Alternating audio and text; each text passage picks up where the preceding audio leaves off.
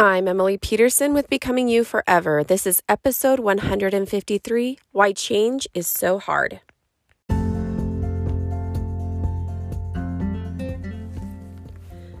Hello, my friends. Thank you so much for being here at the Becoming You Forever podcast. My name is Emily Peterson, and I will be your host. I am a master energy healer and certified neuro life coach. I'm a mother of 4 and a wife of 15 years. I love the beach. I love my feet in the sand and the water and connecting to the earth and all things music and fun and play. I love dance fights with my son where we play and pretend.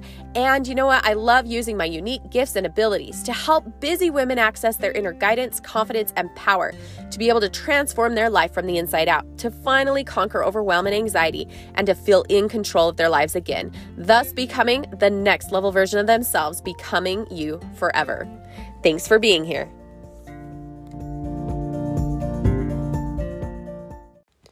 Hey guys, today I want to dive deeper into why change is so hard, why it can be so hard to make little tiny changes, big changes, why we feel anxiety or fear or whatever around change. That sometimes we don't even know what's actually causing us to feel this anxiety when we want to change things, or why it's so hard, or why it takes so long, or what's actually happening in our brain and in our body. And so I want to share a little bit about that. So there's this man, his name is Dr. Joe Dispenza. You can look him up on YouTube. You can find him with many books at the library and just learn more about your brain.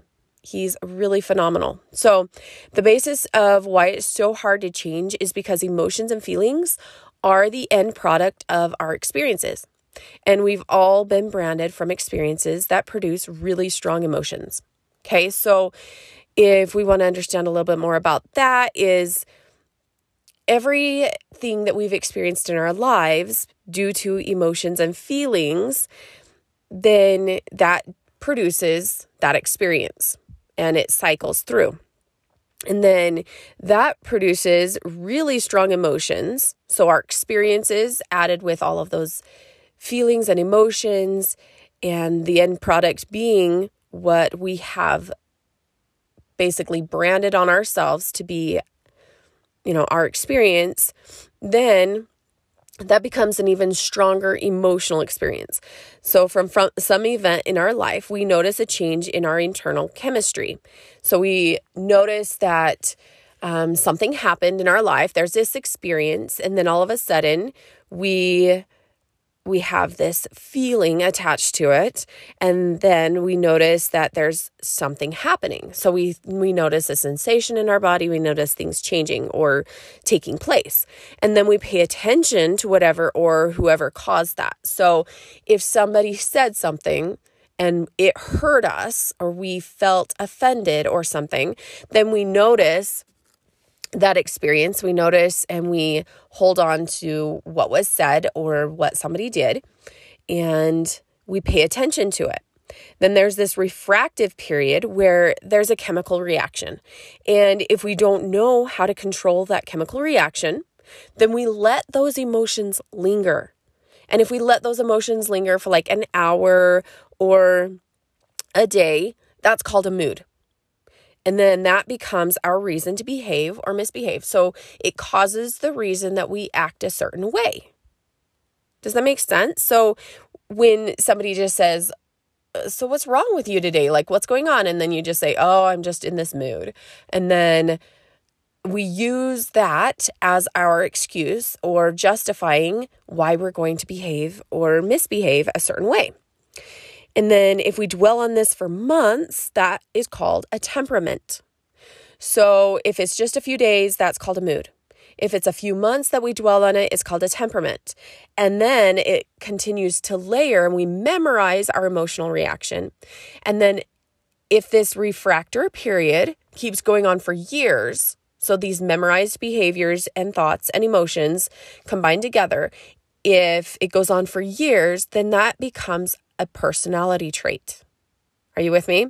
So this is pretty cool, and it's helpful to understand because then we can break it down. But these emotions literally can become very addictive. So emotions like anger or fear or pain or hurt or discomfort, all of these, like there's so many emotions that can be part of this. They give the body a rush of energy. So if you've ever noticed when you're feeling angry, it's like you feel in your body, if you actually took time to just sit with that anger, you'd feel different sensations in your body. You wouldn't just feel that emotion, you would literally feel your body tense up. Your face might turn red, you might start shaking or whatever. And same with anxiety, where you would start to feel nervous, you'd start to feel your body shaking, you'd notice a sensation in your stomach or in your chest as it tightens up, wherever you feel it. So if you took the time to feel those emotions, you'd know where they're coming from. But because it has become memorized, it literally becomes part of our personality trait, and it just becomes part of how we respond. And then they give the body a rush of energy. So as it gives the body a rush of energy, it literally becomes so addictive because it's so familiar, it's easy to access, and it fills a void within us that we didn't know how to fill. Even if it's a negative one, it still does something, and it's this rush. So that's how it becomes addictive. And then what happens over time is that we become unconsciously addicted to our emotions. And then this reaffirms who we are according to some past experience. So it continues to cycle, like something happened to you in your past and it was traumatic, or it was just an experience that you continue to replay and you share it over and over and over again, trying to get people to see your side of things. You're finding evidence, you're continually drawing attention to this experience, and it reaffirms to you that this is just part of your life and this is just part of how you are experiencing your life. And then these feelings create or generate thoughts, and then the thoughts create more feelings. So there are ways that you can look at this. It's kind of like, did the chicken come first or did the egg come first? Did the thought come first or the feeling come first? And I believe the experience or what is happening around us happens first, and we usually have some kind of a thought around what we think about that experience, and then that creates an emotion. But sometimes we react emotionally first, so we think that the emotion comes first, and then we think something about that emotion and we judge ourselves for it, and then that literally continues to be memorized. It becomes a memorized behavior, a memorized thought. And that creates more feelings, which causes us to take a certain type of action or to not take action at all. So it can cause us to continue cycling these emotions and these feelings. So if you are feeling negative and the chemical reaction is, negativity in your thoughts and in your feelings and in the sensations and everything, it continues to generate even more of that negativity. And over time, this cycle of thinking and feeling and feeling and thinking, it conditions the body to memorize the emotion better than the conscious mind. So the body then becomes in control. And whenever the body knows better than the mind, that's called a habit. So we've created habits in our lives because of things that we have experienced, the thoughts and the feelings, and the way that we have continued to move forward because of them, and who we become because of them. And then when the body then is the mind, 95% of who we are by the time we are 35, it sits in a subconscious or unconscious memory system. And instead of memorized behaviors and emotional reactions that are happening behind the scenes of our awareness, now a person wants to change. So there's things about us, like different habits that we have and things that we want to start changing, because maybe we were a very negative person, or we did focus on all the things that were hard and we've had traumas, but now we realize, I really want to change all of this. I want to do better. I want to be better. I want to know what's going on with me. What can I do? We want to change all of this, but instead of the memorized behaviors and emotional reactions that are happening behind the scenes of our awareness. A person wants to change, which we now are going to use 5% of our conscious mind to go against 95%. So when we want to change, there's only that 5% of our mind available. That is our conscious mind, which right here, right now, aware, going against the 95%, which is all of our memorized programming and the subconscious mind. And then we start to think positively. So we go, okay, I want to change. So then we start doing positive affirmations. We start doing more positive things, but we're still feeling negative. And we're trying to force ourselves to have a positive experience, but our emotions are still negative. Even if our thoughts are trying to be more positive, it's not in sync. So then the mind and the body are in opposition, right? So we're in opposition to each other. And then like we pray, we set our intentions for a great future, but then we feel guilty. And in the mind and body, if they're in opposition, then that just keeps us from being able to receive and do the things that we've been wanting to do. And as we have become addicted so much to these emotions, it makes it even harder to get out of that. So we need to recondition the body to the new mind. So to recondition the body to the new mind, recondition those negative feelings to the positive feelings, which we want to, all the things that we're already trying to think positively with, we need to attach the emotion with it, right? So recondition the body to the new mind. And this is what meditation will do, because you're going to become more familiar with what's actually happening as you're sitting still, laying still, becoming more familiar with what's going on in your mind, what's going on with your body and the feelings and the sensations, and taking time to just breathe and to stop overthinking and stop letting our subconscious mind be in control of this programming. We take time to be still. And as we sit and meditate, we get into the operation of the subconscious mind, becoming aware and familiar with that subconscious programming or the old self. So if we want to generate change and create something new in our lives, create new habits, we literally need to be okay with letting ourselves be in the moment, to sit with those emotions, to sit with those feelings, to sit with those thoughts, and let things just be as they are for a moment. Stop trying to resist it, because when we resist change, then we're just going to be resisting our life. We resist these emotions and these thoughts. They're just going to keep showing up and being more present. What we resist persists. So if we're trying to resist it, we're trying to push it away, we're trying to change it, and we're trying to be the one to control it so much, it's going to have this pushback effect.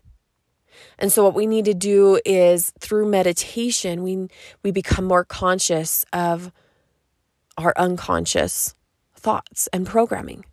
And then we become more aware of our thoughts, and we become more aware of those emotions that are coming through. And we become more aware of how it's affecting our body, how it's affecting our life. And we allow ourselves to just lean in to that resistance. We lean into that negativity. We lean in. It's not like we're embracing it, saying, okay, you're here and I love you, let's stay here forever. What we're doing is allowing it. Okay, I feel this way. I have this emotion. I have this sensation in my body. I feel this anxiety. I feel this fear.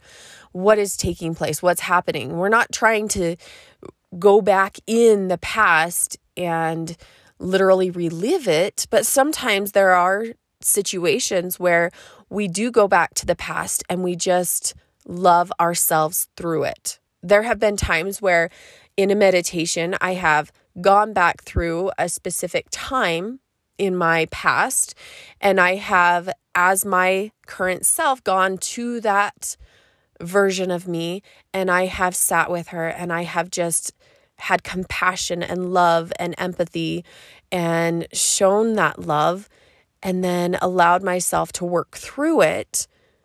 And because of that process, I now have healed certain parts of me that now can be more conscious and aware of what I can experience and want to experience.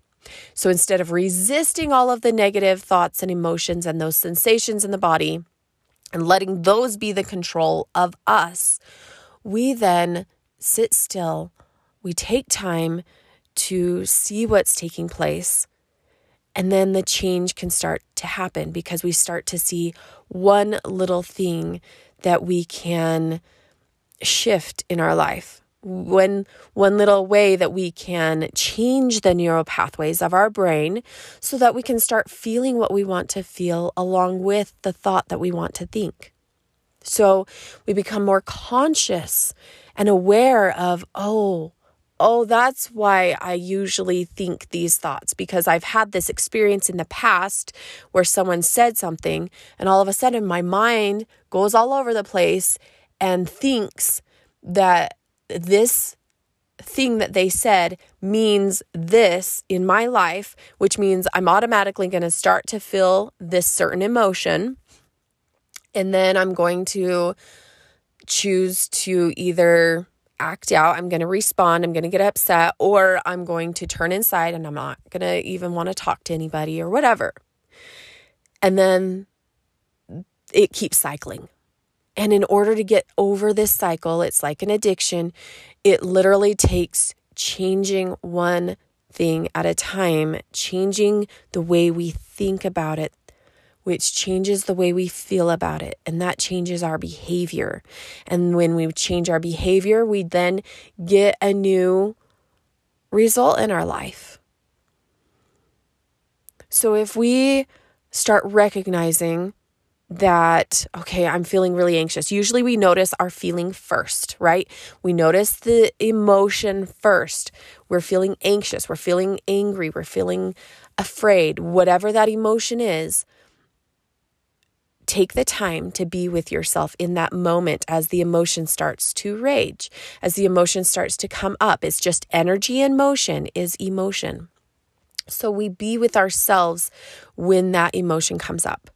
And as we sit and we breathe and we start to close our eyes and we start to just pay attention. Okay, where am I feeling this emotion? What is the sensation that's happening in my body? What is happening in my mind because I'm feeling this? You can notice the thoughts that are generating through that emotion. And then you can start consciously being more aware of, oh, I usually feel upset when my child behaves this way. I feel out of control. I can't control them. I wish they would stop behaving a certain way. And that causes me to feel upset or anxiety or something. So now if I know the two are linked and I know, okay, if I can instead stop resisting this emotion and this child's behavior and instead be like, okay, I just expect this is the way they behave sometimes. When this happens, they act this way, then I start feeling this way because I'm thinking this thing about this child. And then I start acting upset, like I act out. I get upset, I yell, I, go and be by myself or whatever it is that we do. If we want to change a habit, we need to sit with our unconscious mind, our subconscious mind, and become more conscious and aware of it. Okay, so I just wanted to leave you with this because I thought it was so fascinating, and I'm continually learning and I'm continually applying these things in my own life. And I know it can be hard. I know it can be uncomfortable, but change is possible.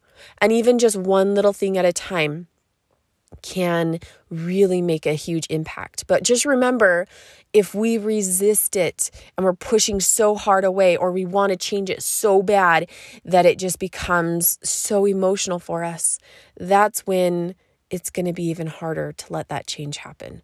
And it's going to be even harder to allow ourselves the process. if we don't process through it consciously, then it's just going to continue to be our programming. We want to reprogram the brain by becoming more conscious and aware. So I hope you have a fantastic day, and we'll chat next time. See ya.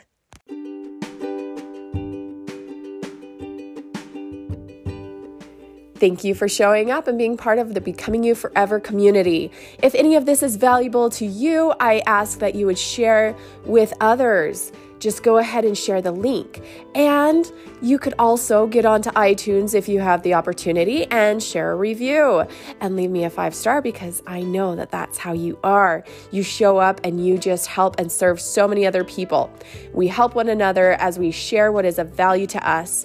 And I am so grateful to be here. If you do not have a coach and you are seeking more support and just need more clarity in your life and want more harmony and confidence to thrive and to become that next level version of yourself, I would love to be your coach, and I would love to support you however I can.